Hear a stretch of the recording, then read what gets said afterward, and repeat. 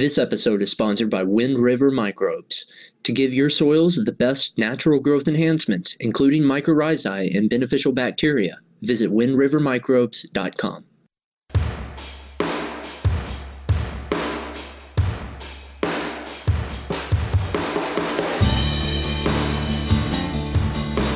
Hello, Texas, and welcome to In the Field. I'm your host, Zachary Maxwell, President of Texas Hemp Growers, the association representing the greatest group of growers in the greatest state of the union. And for the next hour, we're going to explore the world of hemp. I'll be joined this episode by none other than Sid Miller, Commissioner of the Texas Department of Agriculture. And we'll be talking about the department's role in this upcoming industry and how hemp is being received by Texas farmers and agriculture community. I want to thank you for joining me tonight for this very special episode. This is episode 2 of In the Field. And if you missed our episode last week, we are now distributing on Apple Podcast, Google Podcasts. You can find us on Spotify and SoundCloud as well. We are getting out there to all of the best podcasting services right now, and we are building quite the following. The purpose of In the Field, of course, is to bring in some of the heaviest hitters in the industry and share that expert insight with growers and enthusiasts alike so that we can build a better hemp industry for everyone. I'd like to recognize the sponsor of today's episode, Wind River Microbes.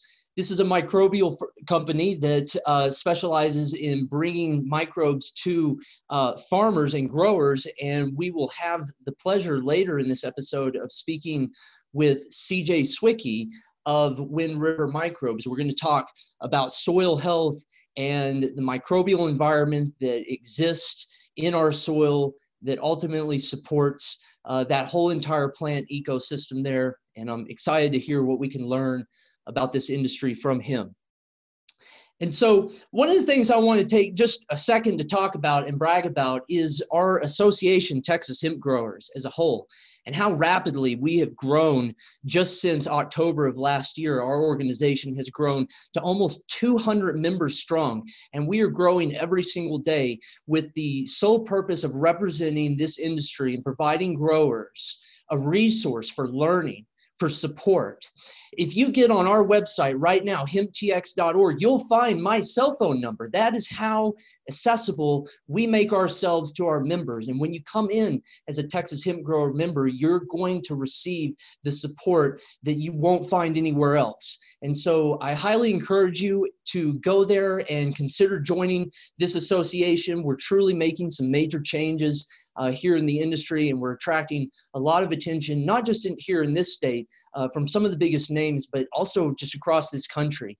And I can't wait to share more with you about some of the future speakers that we're going to be having on this podcast that we've already lined up. It truly is really something amazing that we're building over here at Texas Hemp Growers. And of course, I have such a strong team backing what we do right now. And of course, one of the persons I do want to give a shout out to is producer Sandra, who is absolutely awesome at making sure that we bring these speakers into this podcast in an orderly fashion. And so she does really amazing work for Texas Hemp Growers over here as a whole, and just an awesome communicator and truly a winning part of our team. And Texas Hemp Growers is the winning team, and it's the team that you definitely want to be on as this industry moves ahead. And so I'm very excited for everything that is going on here. And of course, we have a really awesome speaker that is going to be joining us here in just a few minutes. But first, let's talk about some news. I want to start out by talking about Panda Biotech. This is one of those subjects that I hear talked about all the time. I'll be talking with a grower and they'll bring it up with me. Oh yeah, this Panda Biotech facility is a big facility that's being built around the Lubbock area. And what do you know about it? What have you heard about it? And of course, when we first heard about this project last year, it was really brought to the public through a company-issued press release. This company, Panda Biotech, which has a headquarters based out of DFW here, they had announced plans to build a 255,000 square foot hemp processing facility in Shallow Water, which is just outside of Lubbock. And the whole purpose of this facility that we're told is that they were going to be processing fiber, hemp fiber, and more specifically, they were going to be getting into the cellulose market. And so this was dubbed the Panda High Plains Hemp Gin, and it rocked the news waves whenever the news hit. A lot of folks were talking about it. It was coming up at classes. People have been asking me left and right, what's going on with the Panda Biotech facility? And so what I can share with you, because we decided last month that we were going to start poking around and digging into this and finding a more concrete answer. And here's what we found. What we found is that the Panda Biotech deal in shallow water fell through. It's not going to happen for shallow water. This was, obviously a devastating occurrence there for that community. We personally spoke to the mayor of Shallow Water, Roy King Potter, who actually told us that there was apparently maybe a problem with the building not being tall enough. And that in order for Panda Biotech to retrofit that building for its needs, that might have been an expensive barrier for them to overcome. And so when we actually reached out to Panda Biotech, and they're not exactly the most easy company to get statements from, we did manage to get a statement from their company spokesperson in which we were told that the building had basically not passed inspection, and that instead Panda Biotech has moved into, quote, advanced negotiations with other locations in the High Plains. So obviously, this is not terrible news because the company appears to still be moving ahead with its plans to bring what they're billing potentially the world's largest hemp processing facility to Texas. This is huge, and it couldn't be more exciting that they're still at least exploring to do this. Obviously, a devastation for those growers around the Lubbock area that were hoping that facility was going to be nearby. Once again, we don't know exactly where they're going to put that facility in the end, but it's not all bad news because just yesterday, fresh off the presses, Panda Biotech put out an update. And that update was that they have contracted with a, quote, leading international manufacturer for the construction of what is believed to be the largest hemp decorticator in the world. That is huge. So we have this company saying that they've entered into a contract to at least have the equipment manufactured. That's very good news. Good news for just the industry and hopefully for Texas. Now, they are still exploring where they're going to put this hemp decorticator. And of course, the company is not disclosing the name of its manufacturer. It says that this is something that they're kind of keeping in close quarters there. I'm not really sure what that means, but maybe they don't want too many people bothering the company that's going to be manufacturing. But they claim they've been working very close with what appears to possibly be an overseas company to scale up current decorticating equipment to be able to handle what they say will be 88,000 pounds of processing throughput each year. So when we think about this in the greater scheme of things, we have this major processor that is talking about bringing something into the state which is practically non-existent in this industry, which is fiber and industrial processing. We want fingers crossed that this will happen. This is going to bring great jobs into the community. It's going to provide our farmers an opportunity. Our row crop farmers will find a lot of familiarity in planting hemp for fiber and grain. It's sewn together a lot closer, and so you don't deal with a lot of the cultivation issues that often come with CBD farmers, who are often putting a lot more space in between their plants. And so the opportunity for a farmer to potentially have hemp in their rotation of crops not only speaks to the ability to remediate soil in areas of our state that probably desperately need it, but we can take potentially those fibers and turn them into industrial applications that allow us to clean our soils and provide sustainable, renewable resources into our economy. And as we move ahead, we're finding that concept of sustainability, that concept of recyclable and biodegradable is becoming more and more attractive to companies. And so when it's all said and done, their facilities are going to produce textile quality, high grade fiber. They will produce premium herds, and they'll also be producing cellulose. Now, on a basic level, and of course, we don't know for certain how they're going to approach the cellulose, but what my understanding of the cellulose extraction is that it takes a certain bit of like a weak acid that those stalks have to be bathed in order to extract out that cellulose. And of course, that cellulose is in turn turned into biodegradable plastics.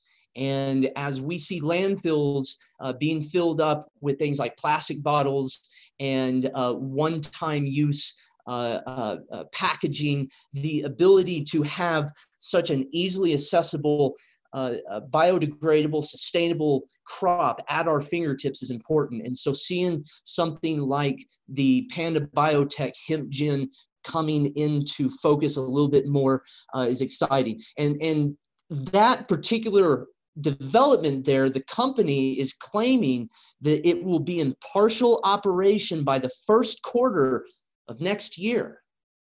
So that's fast. I think that is very optimistic of the company, and they're saying that it's going to be partially in operation by the first quarter, but in full operation within the first half of the year. And so this is truly exciting. I'm very curious to know who or which cities are being looked at and what type of opportunities are being offered by those cities to attract this type of mover and shaker to their industry. I hope that that's to their cities. I hope that that conversation is happening and that we're giving serious thought to this. And so really, when we look at an opportunity like the Panda Biotech thing, we see this ability to push the boundary on things like sustainable plastic and providing this optimism to our row crop farmers to have another crop that they can rely upon. And then, of course, being able to have a game-changing piece of the processing in this state. That is huge. The ability to be able to say that we have one of the first and largest hemp gens in the world will truly be put Texas ahead of other states in that rank. And I'm sure that our cotton and our wheat farmers and our corn farmers are more than happy to rise to that challenge.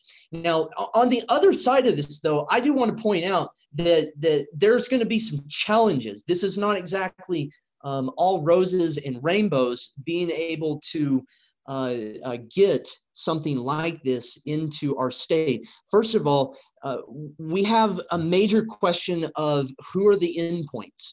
When we talk about hemp fiber and the ability to bring that to the market, we ultimately want to know who's going to buy it, which companies will turn it into products. And right now, those are a little limited. And so what we have to do is we have to identify how do we find those buyers, how do we bring them into a system? And a lot of time, these buyers are going to be companies that are just flat out making charitable acts. We have to understand that hemp plastic, hemp cellulose, it's going to cost more to extract that than it would be to create normal, the diesel-based plastics, the fuel-based plastics, the oil-based plastics. It's going to take a lot to move a company beyond that expense because they're literally going to have to make that charitable contribution to the environment in order to do that. finding that right location is important as well. And of course, another problem in this industry is also just the inconsistent deliverability of hemp fiber from the farmers, which I'm sure we're going to be talking about at a later time, because on May 18th, I hope you'll join us for our podcast when we're going to have Chris Boucher of Farmtiva on our program. And the reason why Chris is so important is because he's an original founding member of the National Hemp Industries Association. He's been in the hemp fiber game since the 90s and was producing products. And so we're going to bring him on the 18th of May to talk about some of those bottlenecks in the industry that have to be overcome by farmers. But what I do want to do is I want to shift gears for a second, because with coronavirus having taken a full effect on our economy and it being felt by our growers and our farmers, there's at least one government agency right now that is working very hard to make sure that our farmers are supplying the country with the crops needed to sustain our existence. I'm very honored right now to be joined today by none other than Sid Miller, the Commissioner of the Texas Department of Agriculture. And I want to welcome you to the show, Commissioner Miller. My understanding is that you just launched a new television show featuring Texas agriculture. Is that right? Well, howdy, y'all. All's good. Yes, sir. We just finished our first episode of Texas Agriculture Matters. It aired on RFD TV at 6 o'clock this afternoon. That's very cool. And so how did that go? Fill us in. Well, we got all positive comments. So far, no negative comments. We did a Facebook Live and promoted it all week. So it seems to be very well accepted so far. We'll see. And give me a little bit of background about the program and what viewers can expect. Well, agriculture in Texas is a $100 billion industry, second only to oil and gas. I guess right now it's probably number one, come to think of it. We probably passed oil and gas because oil was $10 a barrel today. But it's no one really knows how important agriculture is. One in 5 jobs are somehow related to agriculture in this state. So it's a big part of our driving economy. We lead the nation in agriculture exports, of course, cattle and cotton and wool and mohair and horses and sheep and goats and hay, and the list, goes on and on and on. So we're showcasing our Texas and our agriculture roots and our rural heritage and our Western lifestyle and the type of family values that carries with it. And we're just trying to share a little bit of Texas with everyone. Those Texas values are unbeatable, aren't they? Well, we think so. We really do. It's, some people call us, braggadocious, and we are, I guess, but it's, it's not bragging if it's true. Some people say we kind of strut when we walk. We just say that's just the way Texans walk, actually. We may have a little swagger, but that's good. That's kind of part of our personality. Amen to that. So, one of the things I wanted to ask you about is that obviously we're seeing this coronavirus has absolutely just gripped our nation, and it's certainly gripping Texas right now. How is this affecting the farmers here in this state? What are you seeing from your side? Well, we're having huge losses in the livestock industry right now, the dairy industry, the milk producers, beef producers, of course, swine, chicken farms are all upside down. And, there's 11 packing plants closed across the United States. So it's carrying a toll on livestock prices. Commodity prices aren't much better. So it's turbulent times and hard times for agriculture across the board right now.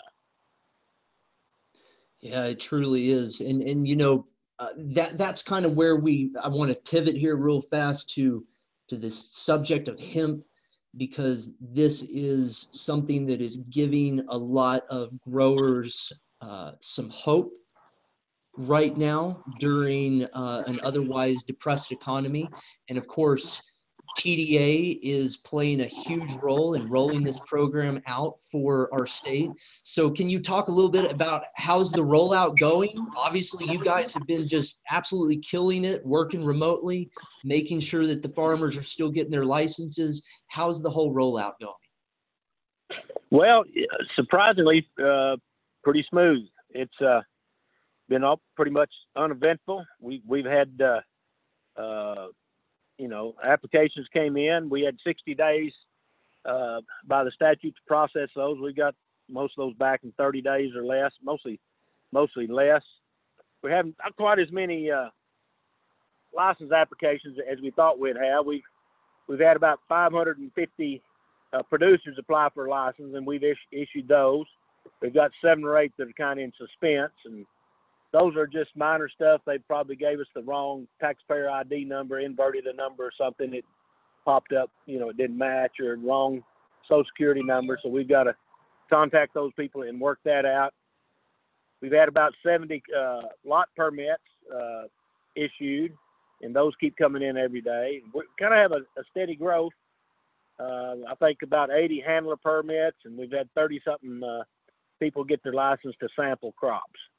So a couple of labs have registered with us, so we're rolling right along. Very cool. So a lot of people don't really understand that TDA is operating under the rules set by the USDA. And I'm wondering if you can kind of help define where TDA stands in that chain of enforcement between what do you guys have control over versus what is the USDA, what do they have control over in all of this discussion? Well, I guess the simple form to put it, we are the agent of the federal government. We're the boots on the ground here. We're the ones enforcing their regulations.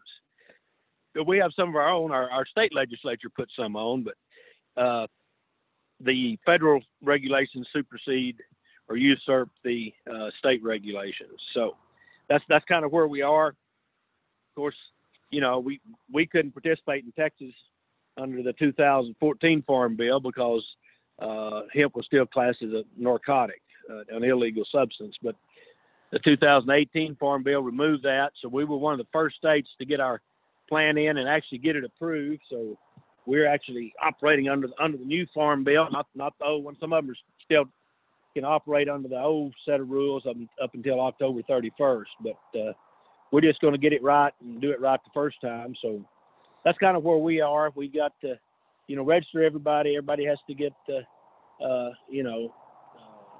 crop under 0.3% or it's considered hot, and we'll have to figure out what to do with that. We're working on that. So hopefully we'll get some more options before harvest season gets here. We got to have sample pulled. You got to send it to the lab. You can go to my website, texasagriculture.gov, and I've got 13 pages of frequently asked questions there. We've got two really good informative videos. One of them required you to watch before you can apply for, get your application to apply for a license. So a lot of good information on that website. It's been very helpful. People seem to like it, and they usually find the answer to the question right there. You guys have been doing an awesome job just communicating with growers and not only getting them their license, but getting them, seeds that they can use and getting those approved as well. So, again, just considering everything the country's dealing with and, the fact that you, correct me if I'm wrong, your office, your budget's like, is it $2 billion? My budget for this project is zero. We got zero appropriations. But overall, I think what overall, my agency is a $6 billion budget. I oversee a larger budget than 31 governors. That is intense. So you're running quite the organization over there that is not, just hemp. And so truly respect to you and your team over there for getting this off the ground. Let me ask you something. What has there been any particular challenge in getting this whole deal off the ground here in the state? Well, the coronavirus has made everything challenging. My building's empty. Everybody's working remotely. We had to get laptops for people and get them set up on a secure server and all of that, and encrypted. And that wasn't easy and cost money we didn't have, but we're doing it. I'm really proud of my people. They kept on schedule and kept online, and there wasn't any backlogs. We had just some very minor glitches. We had one hemp company that had too many owners to fit on our farm, so they didn't fit. So we had to call them directly and get that one worked out. But other than that, everything else pretty much went off without a hitch. But we've been extremely busy, with this virus stuff. I'm still responsible for, those 5 million school meals each day. So we've had to change the way we're feeding those kids and get, I think I've asked for 25 waivers where we've set up over 5,000 feeding sites across the state of Texas, keep those kids, fed. I'm also the commissioner of the State Office of Rural Health Care. So we're struggling, working around the clock to try to keep the 163 rural hospitals open, which is pretty important if you're farming hemp out in rural Texas. You need a hospital, you need health care. And it's a struggle. We had one file bankruptcy last week, and we'll probably have more. But, the prices of everything's gone up. Their income is dried up to almost nothing. No elective surgeries, no sports injuries, very few automobile accidents. No one wants to go to the hospital, afraid they'll get the virus. About the only people that you'll find in a rural hospital are people who've had a heart attack. And that's just, unfortunate, but that's the truth. So anyway, we've got a lot going on, but so I'm proud of my people staying on top of the hemp program and keeping it running, the trains, on schedule and everything running on time. So looks like we're going to be, we're not going to be the one that holds up spring planting for sure. We've got all the tools ready for the farmers. If they're ready to plant hemp, we'll get you rolling. Y'all have done an excellent job at doing that, and it looks like a lot of growers are going to be getting in the ground, potentially as soon as May is what we're seeing out there. And so just, thank you again for all y'all's work on that. I want to jump into some, slightly deeper questions here about just the program and really farmers and hemp in general. One of the things that I did see that has come about is that you've got what's called the Texas Hemp Advisory Council now that I believe is providing you some professional insight on this. Can you talk to us about that council and kind of their charter and what kind of stuff are they communicating with your office in order to make sure this industry is working most effectively? Well, I don't mind sharing my secret of my success. I try to find people a lot smarter than I am and hire them and let them tell me what I need to be doing. And that's what the purpose of this hemp council is I've got people that much smarter than me about hemp that know the industry. We've got law enforcement in there. We've got manufacturers. We've got growers. We've got dealers. We've got merchandisers. We've got transportation people. So, a slice out of just about every aspect of the hemp industry in there. And, they have been an asset to me in the department because we've had 2 meetings that lasted, quite some time. And we gathered input and the best ideas from the best people we possibly could, to set up this program. And apparently it worked because we really haven't seen any problems so far. So that's the purpose. Tom Pickens and Eloise Frischkorn are co-chairs of it, and Tom has a lab, testing lab, and of course everybody knows Eloise, what an asset she is to the hemp industry. Awesome, great. Yeah, no, we're excited to see what's coming out of that.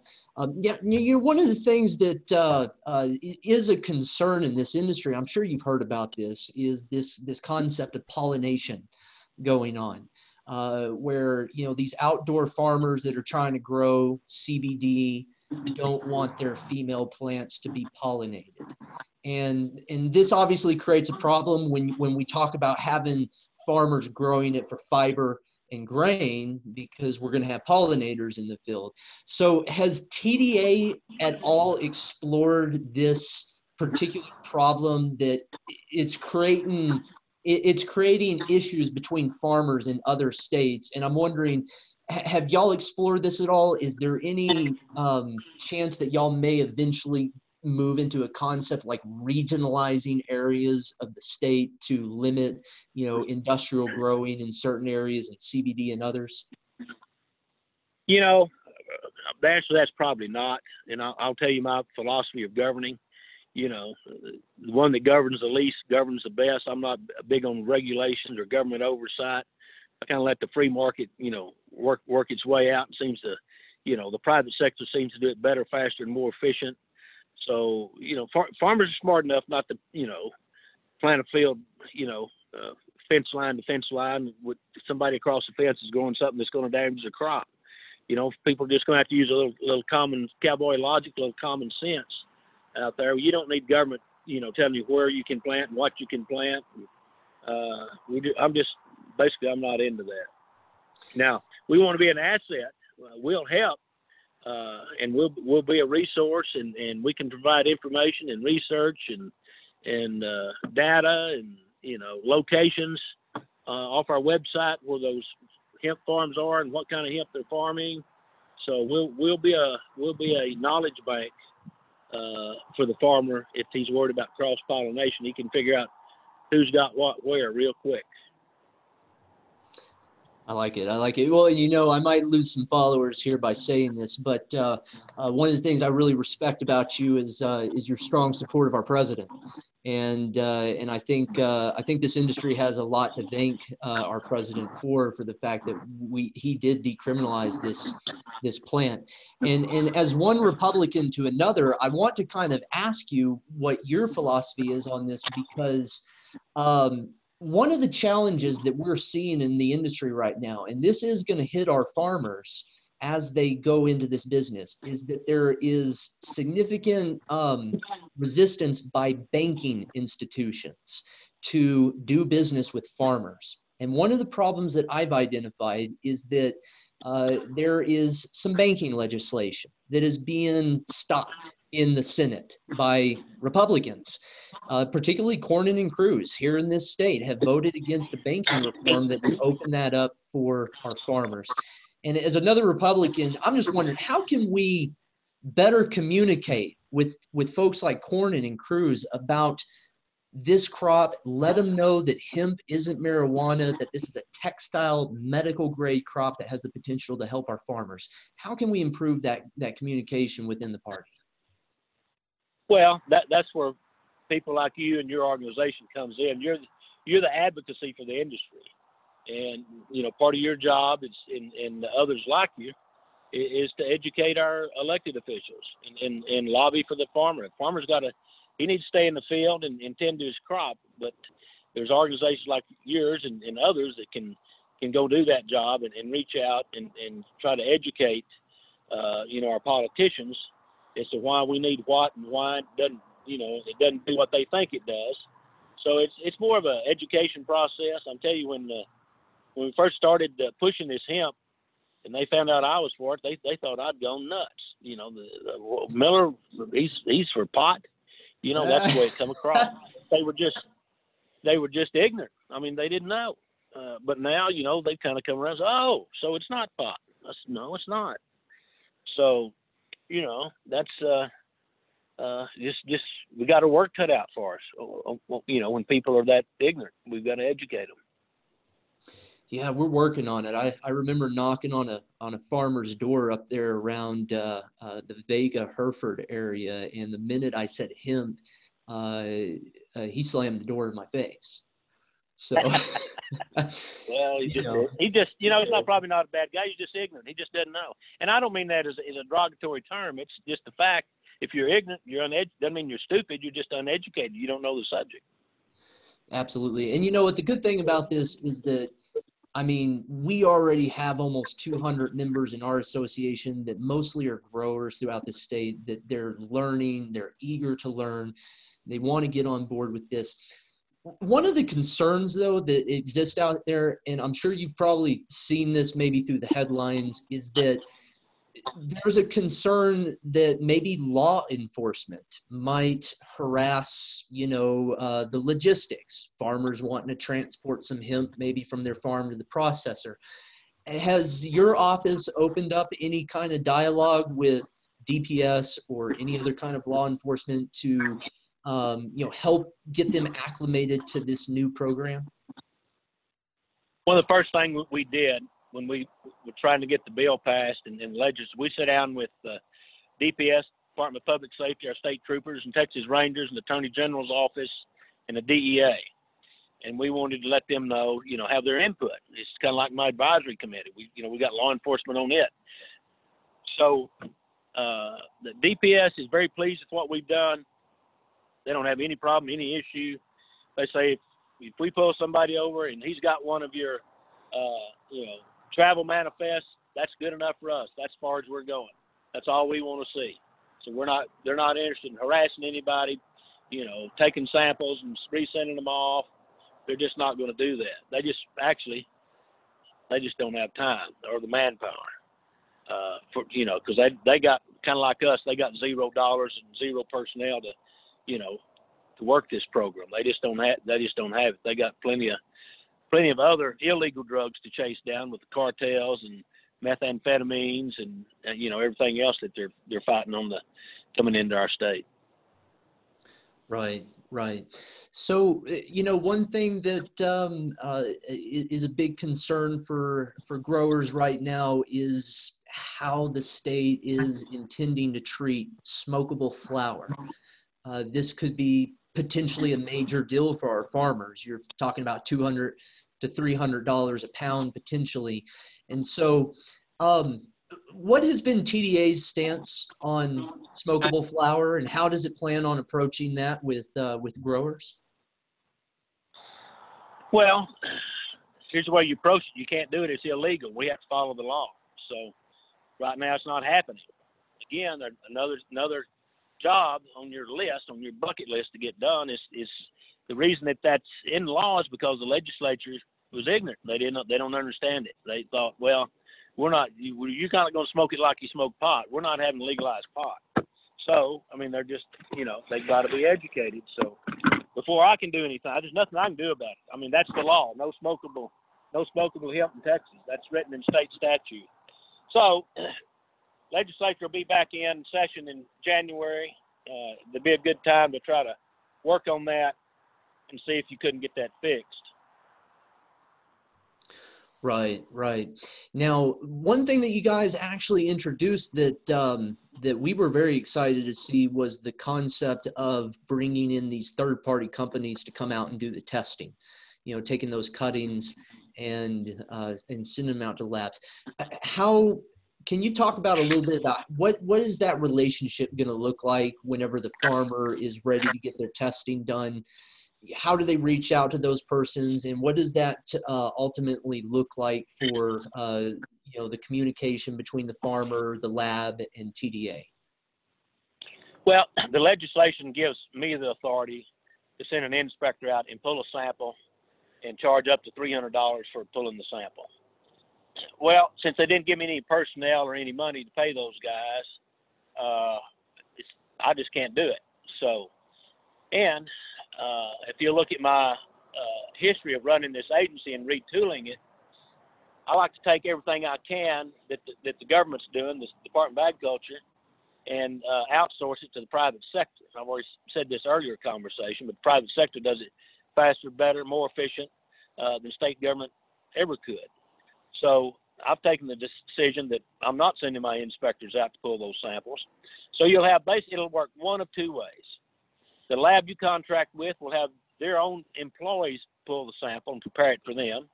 A lot of them will go that route.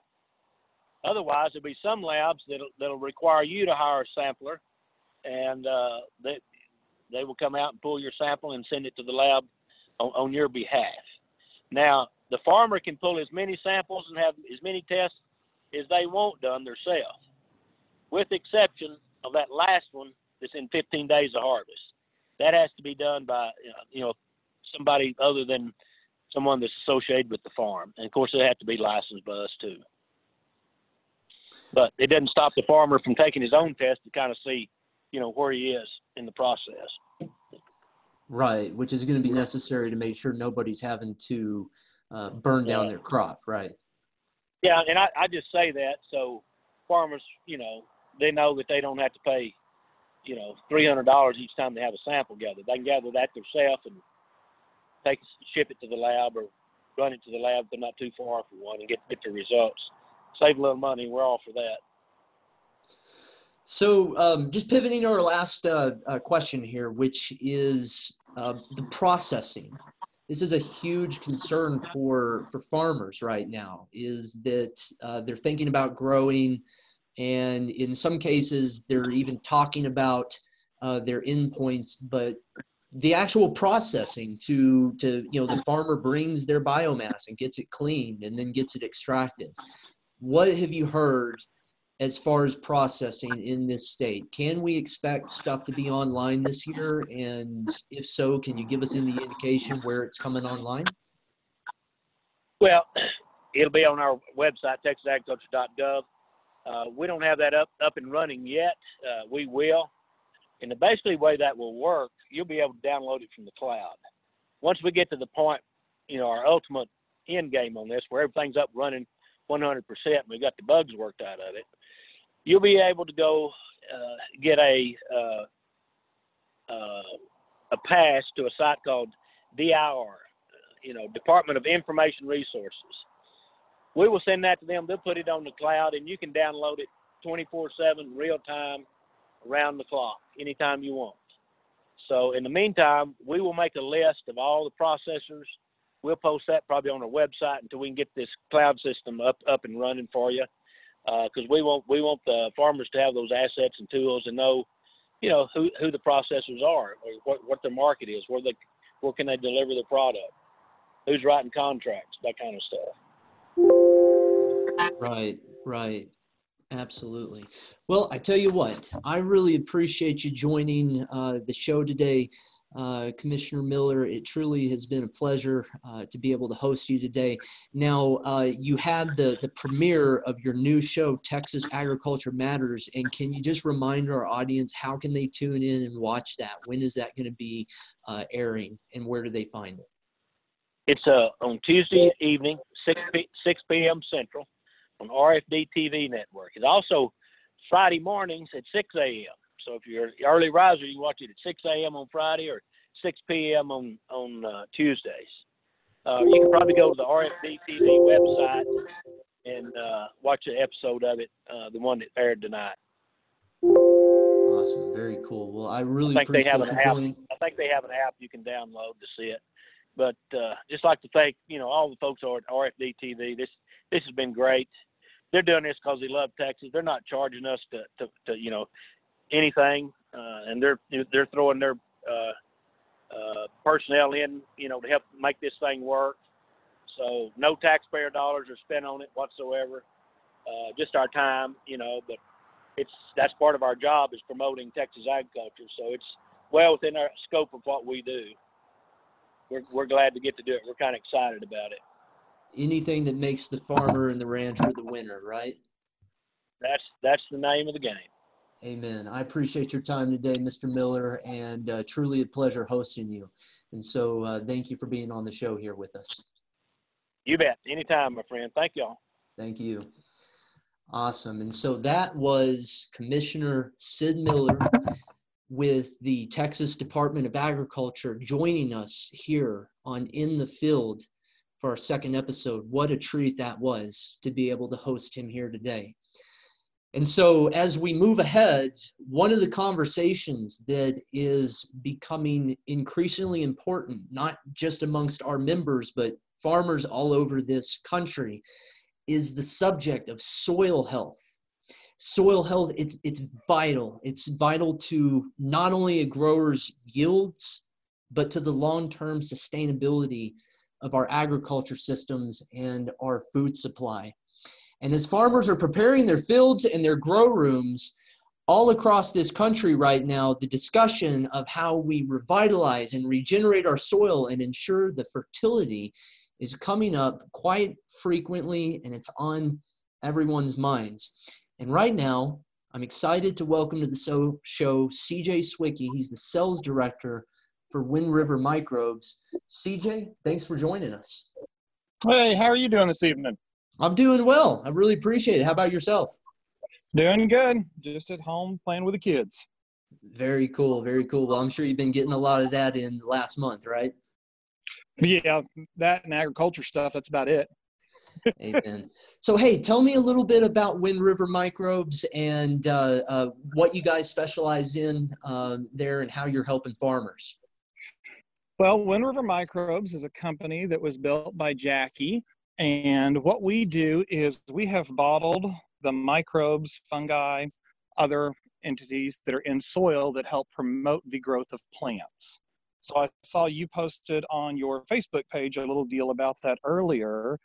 What a lot of farmers don't know is that network will reach 700 times the root zone, what it's touching of dirt of the plant, and feed that plant nutrients.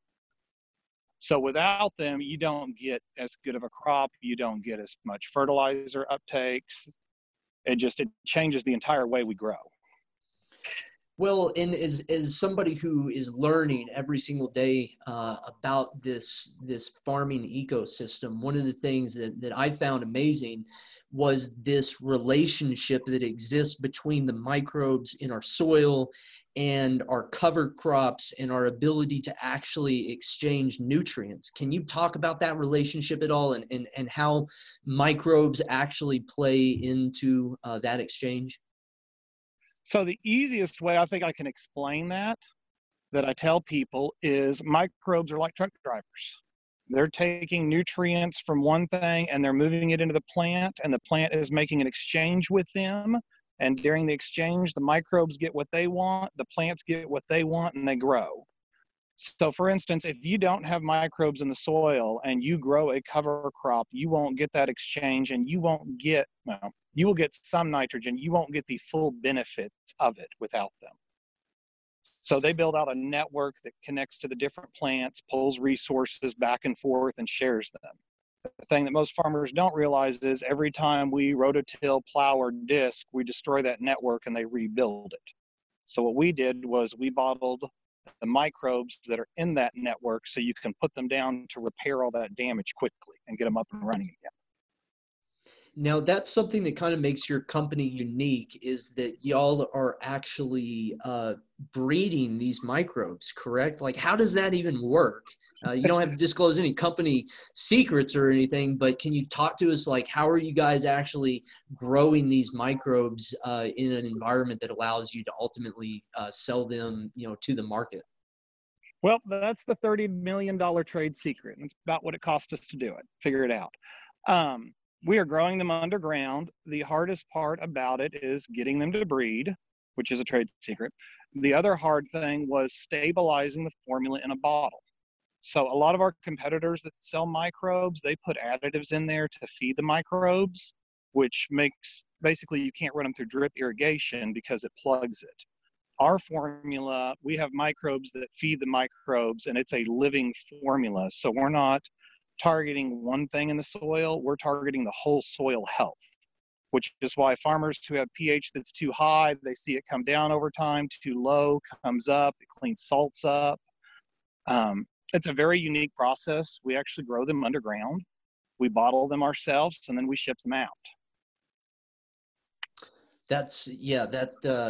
That to me is just so fascinating, how we can actually grow these things and then actually bottle them up and send them out there, and this is something that is very important for hemp farming.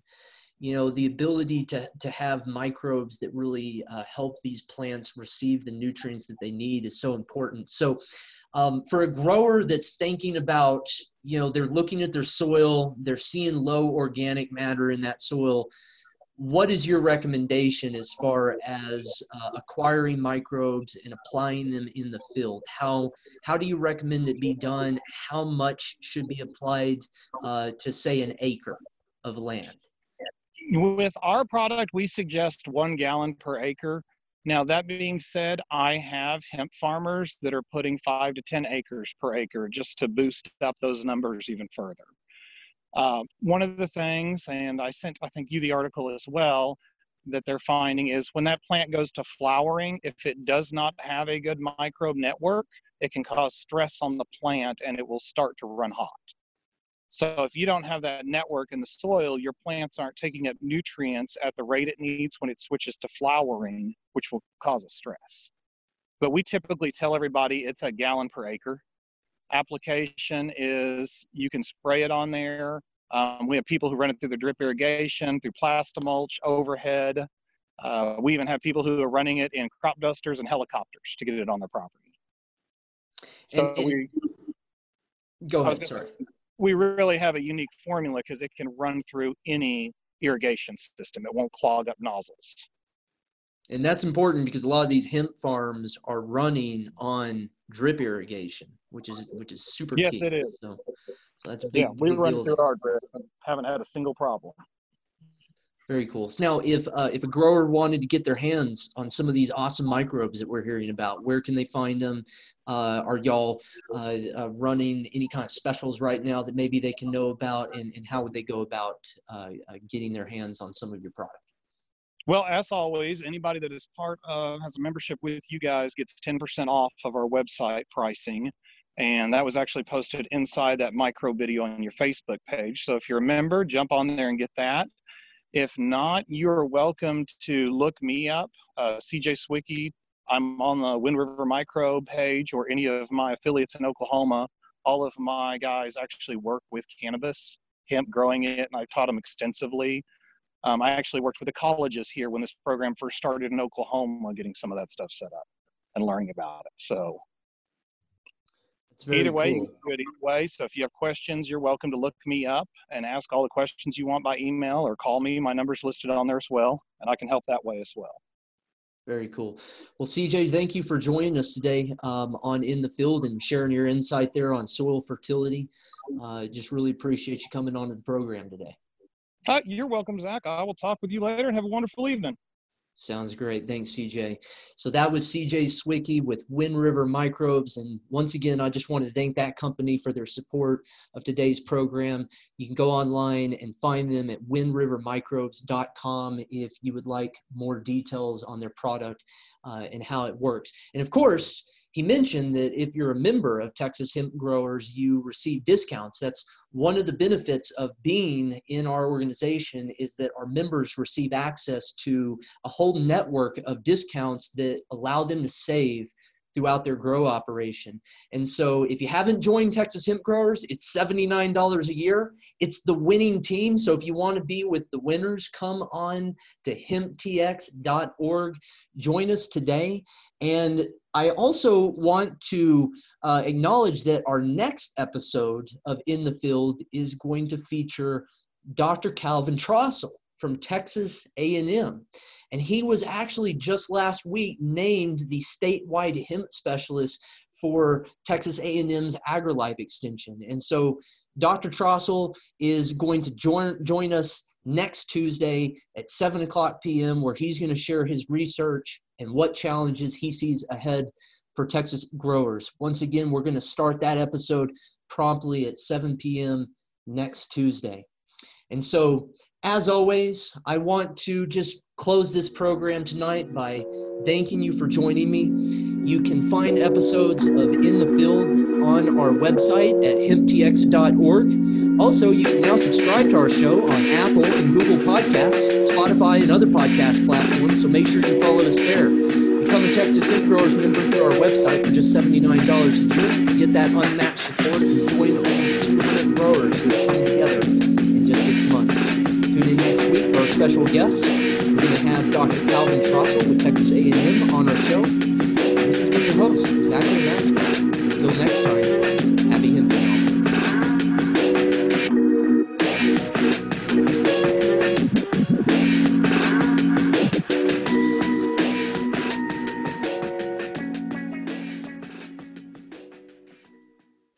This episode is sponsored by Wind River Microbes. To give your soils the best natural growth enhancements, including mycorrhizae and beneficial bacteria, visit windrivermicrobes.com.